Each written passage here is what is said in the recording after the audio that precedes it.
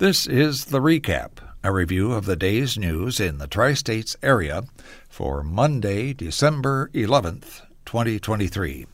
With Tri-States Public Radio News, I'm Mike Murray. Fort Madison has a new city manager. Tri-States Public Radio's Will Buss tells us about her. Laura Legis will succeed David Varley, who resigned in May. She spent the past 4.5 years working as the city administrator in Sheridan, Iowa, a city of around 4,000 people 50 miles south of Des Moines. Legis is a native of Muscatine. She says she and her husband are excited to be moving back to an Iowa river town. We are looking forward to going back home. The eastern side of the state for us is home, and so we're excited about getting back along the river. Legis worked as a consultant for Fort Madison in 2018 before she took the job in Sheridan the following year.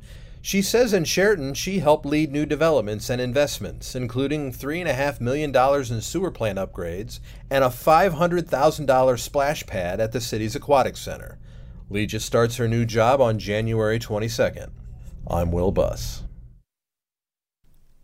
OSF Healthcare is suing the former owner of Galesburg's Cottage Hospital over unpaid rent. OSF bought Cottage properties in April of 2022 for $4 million, including the Medical Arts Clinic building at 834 North Seminary Street. That says College Hospital's affiliated clinics were still operating but on a much reduced scale and were in the middle of bankruptcy proceedings. The hospital itself had already been closed for several months at that time. As part of the sale, former Cottage owner and CEO Sanjay Sharma signed a lease with OSF. It was for nearly $23,000 a month to rent the Seminary Street building for remaining clinic operations in May and June of that year. A lawsuit filed in Knox County says that rent was never paid. OSF is seeking nearly $48,000 plus interest and legal expenses from the Knox Clinic Corporation, which was the legal entity that ran the clinic operation. However, the Knox County Sheriff's Office was not able to serve Sharma a summons. Ninth Circuit Judge William Rasmussen approved a motion for a special process server to locate the former cottage owner and serve him. New state funding is available in Illinois to help build out more options for making local food available. The Illinois Stewardship Alliance is coordinating the new Illinois Local Food Infrastructure Grant Program.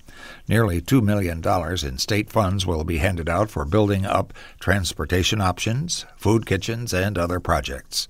The deadline for grant applications is January 31st.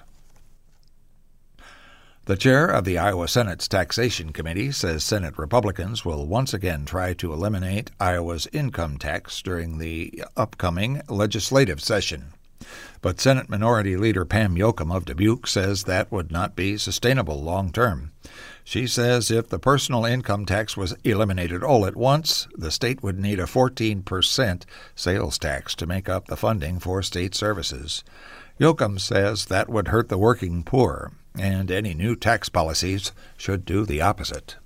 It needs to be an opportunity to make sure that Iowa's working families have a chance to get ahead, and that if there's any tax break, it needs to be focused on them, not on the wealthy and the big corporations who have quite frankly benefited from these series of tax cuts we've seen in recent years. Republican Senator Dan Dawson says he would gradually phase out the income tax and a major sales tax increase would not be needed. He says the state is taking far too much money from taxpayers and it should be returned in the form of tax cuts.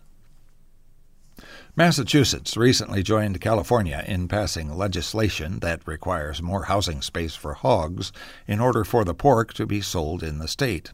Harvest Public Media's Anna Pope reports some in the ag industry are waiting to see if more states will follow suit.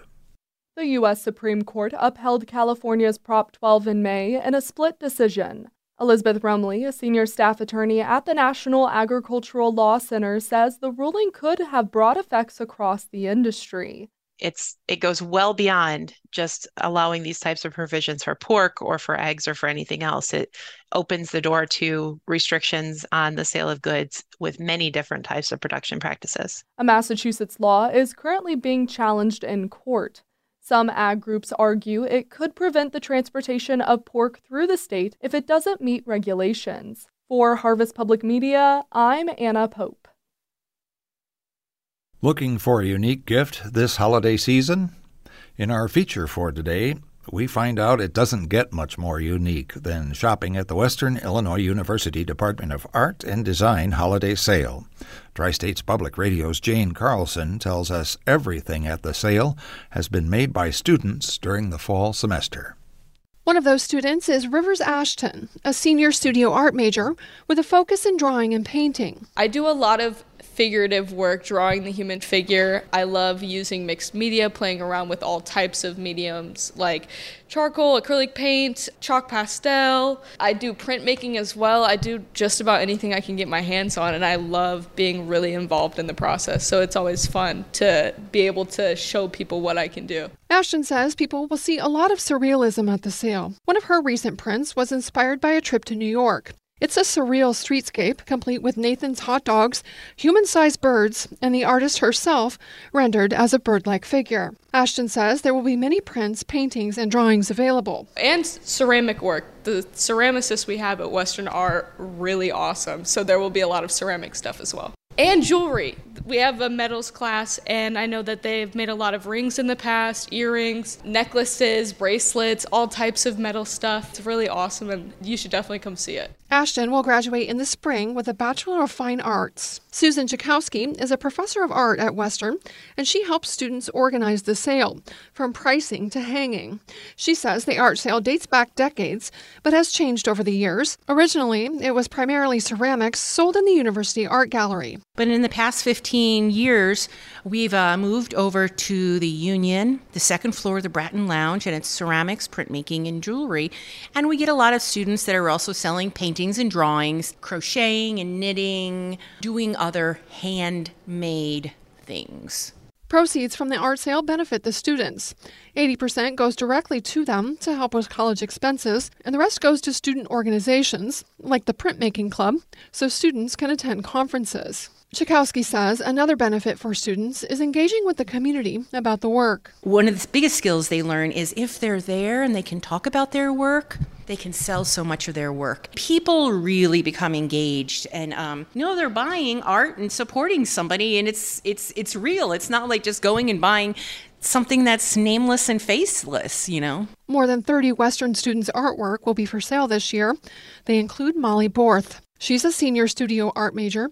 Her focus is in printmaking. My art right now focuses on women's issues and women's rights most of the time, as well as like my personal things. And I do silkscreen printing mostly, and I'm experimenting right now with layering the prints and not just having one piece of paper, but what else I can do with silkscreen. In addition to her prints, Borth makes a lot of metal and sterling silver jewelry that she brings to the sale every year. Some of it is cast and some of it is made completely from scratch. She says learning what sells over the years has been helpful in choosing what to make for the annual sale. It's good experience to meet people on campus as well. I've met a lot of people at the art sale that have come and introduced themselves to us and talked to us about our art. It's always really fun to meet people. It's just a very good experience for the business side of the art world. Borth says some of her more political work has been popular in recent years. The holiday art sale runs from 10 to 6 today, tomorrow, and Wednesday in Bratton Lounge in the University Union.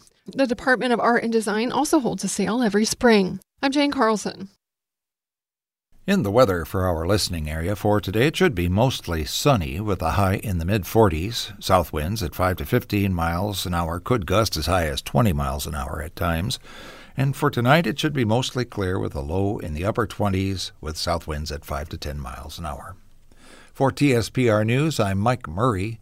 Tri-States Public Radio is part of the NPR network.